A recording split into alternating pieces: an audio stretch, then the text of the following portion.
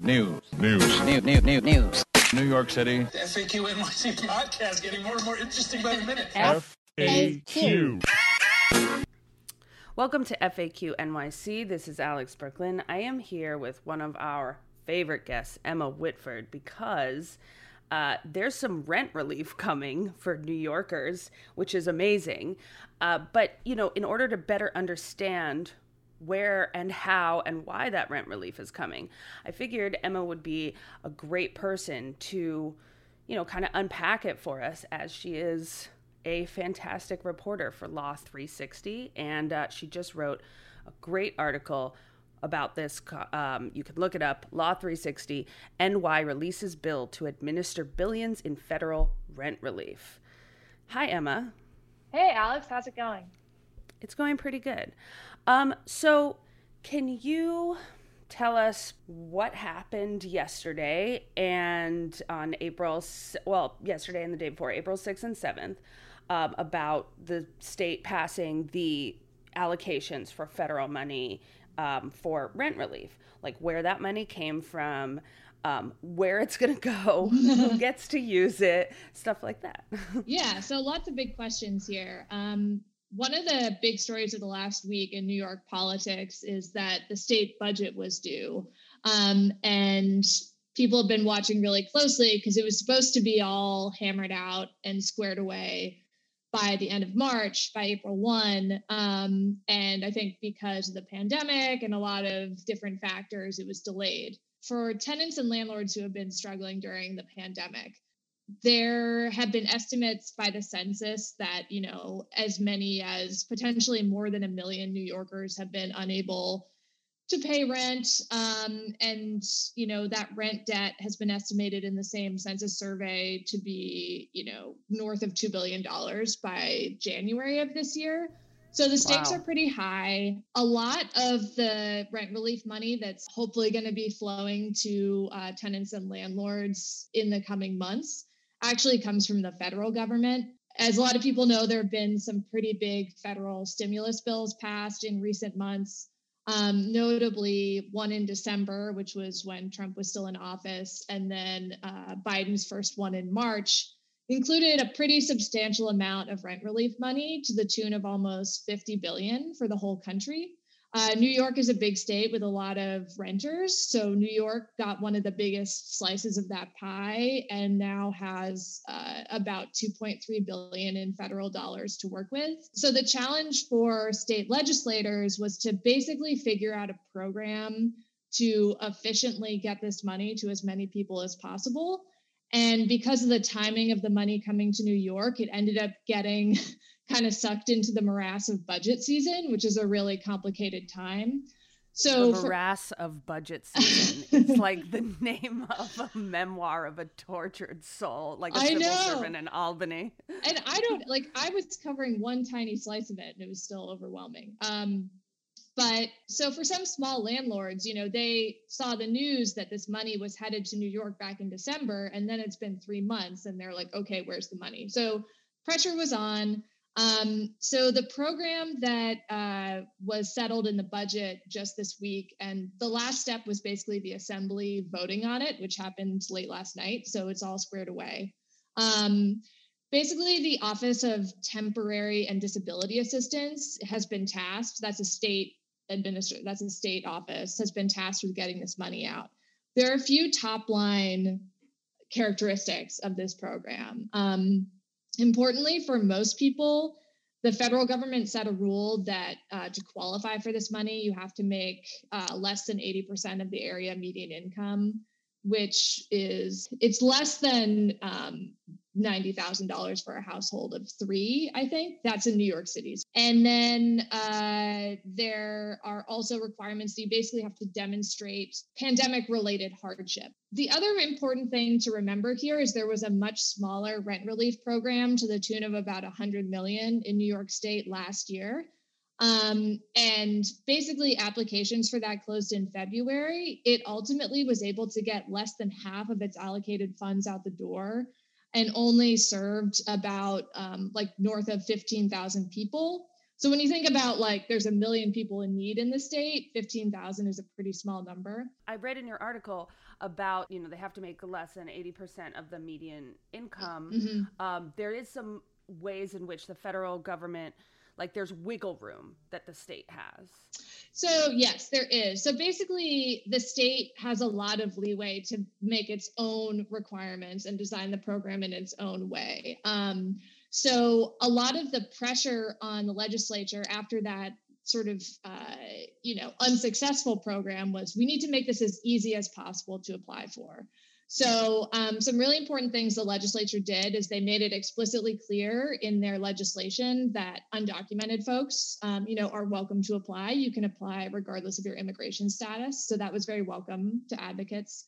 And also lobbyist groups that represent property owners were also in favor of that.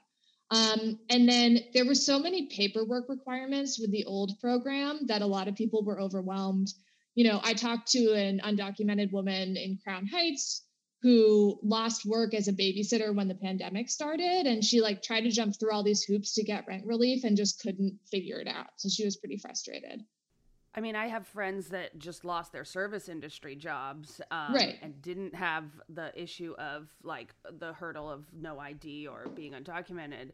And they also had this kind of paperwork blockage.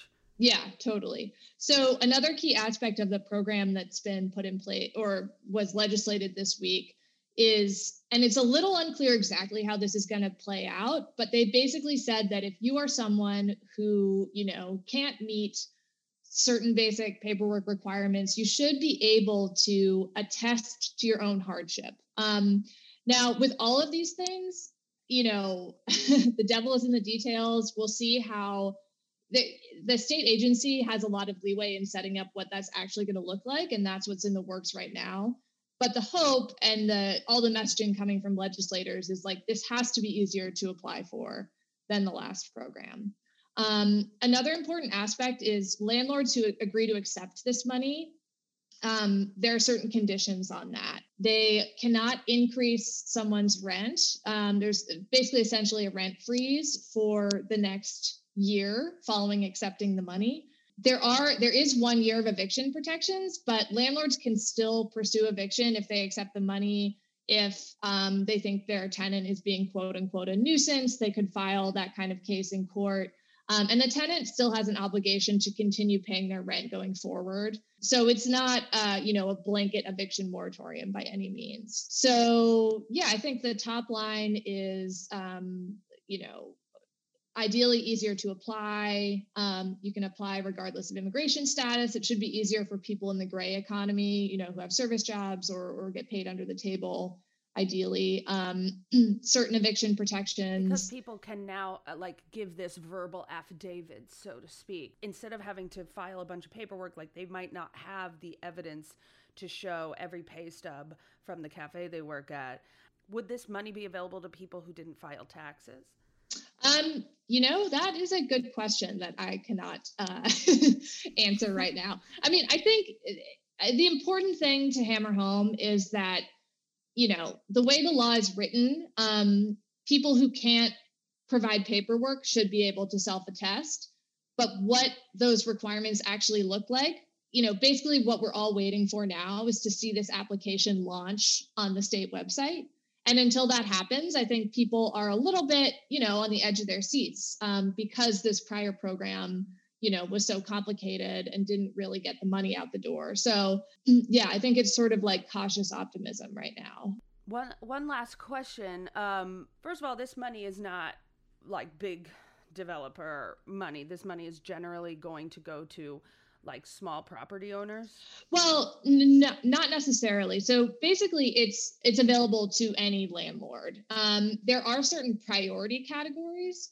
So the bill indicates, if you are a tenant and your landlord has 20 or fewer units, you might get some priority for this money. And I think there's been a lot of attention on these smaller landlords, maybe folks who live in a 2-family home and share the building with their tenant, just because, they have tighter margins. I've heard a lot of stories of just frankly tensions running high.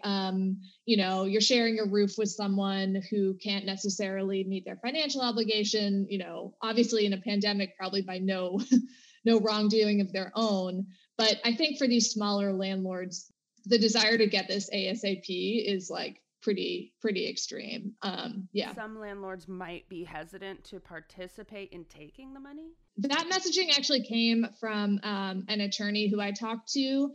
I think in any situation, asterisk, because this is all very new. I think the way these applications are going to work the most effectively is if tenants and landlords work together. The law stipulates that as a tenant, you can apply on your own, and then the state will try to reach your landlord, or the landlord can get the tenant's signature and do the application process and get it all together. But just in terms of efficiency, when both parties are working together to get this money out the door, then that's going to be more effective. So I think the state legislators are hopeful that there will be very strong motivation for landlords to participate in this, because why not? Because you have these arrears and you want to get paid. Some landlord groups seem a little cautious about, they seem eager to confirm that their rights exist to, potentially pursue an eviction in a really serious situation. Or I think there's like a little bit of hesitancy there, but, this is one of those issues where you've got the Real Estate Board of New York, which is like the biggest property lobbying group in the state, and groups like the Legal Aid Society, like co-signing letters to get this going. Oh, wow. So it is the kind of thing, whereas where you had the cancel rent movement, which was very tenant-led, super grassroots, and got a lot of, side eyes from landlords. When you've got like billions of dollars in federal money that could potentially flow to landlords, they're generally pretty excited about this. And for right now, just for people who are thinking about trying to apply for this money to pay some of the money that they owe. Now, just your average New York Cityer, what are they on the hook? What's coming up for them? So we've got the eviction moratorium running out on May 1st. Yeah. And we have landlords have the ability to sue for the back rent during the pandemic. So what's going on right now is since the beginning of this year, there's been a pretty strong anti-eviction law on the books, currently set to expire May 1st. It had two phases in it. I won't go too much into detail, but basically for the first 2 months of the year, it was basically a hold on all but a very small number of quote unquote nuisance cases. Nothing was really happening in the courts. Things have picked up a little bit more recently, but people who have been able to attest to their own hardship have had their cases, held through to the spring. So yeah, that's definitely, I've been trying to get the Office of Temporary and Disability Assistance to give me a firm answer on when this program is going to launch. They basically don't have one. They gave sort of a month timeline. Now it's, we're getting into April now, so that could potentially take us past May 1st. So I think there will be some pressure on the legislature to extend that hold on evictions just to give it a chance for this program to get going. For your average New Yorker, now it's just, you just got to kind of wait. Look out for the state to announce like an online portal to apply. Another helpful thing to know is if you've got a pending application, you can't be evicted. So basically, even if the statewide hold on evictions lifts, if you get, supposedly, the goal is if you get your application in the door, then the clock kind of stops on that sort of thing until they decide, what they're going to award you. Also, I don't know if we've talked like just straight up the amount of money you could get covered. It would be at most 12 months going back to mid-March of 2020. And then certain tenants who are considered to be quote unquote rent burdened, which means like 30%, at least 30% of your monthly income goes to rent, you could potentially get 3 future months of rent covered, which is cool. But yeah, and then there's also a part of this where if you owe utility bills, you could potentially get those covered as well through this program. It's like a little bit more complicated where that money comes from, but yeah. So, people could get at most 15 months of rent covered, but it's unclear, how it's fully going to shake out. Yeah, I mean, right now, I think people are looking at the next upcoming year and realizing that unemployment's going to run out and, people are going to lose their homes if we don't do something drastic. So to hear that like both sides of the fight are kind of co-signing on a particular program is pretty encouraging. Definitely, on FAQ, we'd love to have you back when the program launches for a segment to just like announce it. And yeah, I hope that this has helped any of our listeners who maybe just needed to kind of get some clarity around what just happened and if they can maybe sleep a little easier. Hope so. Yeah. News. New York City. The FAQ NYC podcast getting more and more interesting by the minute. FAQ.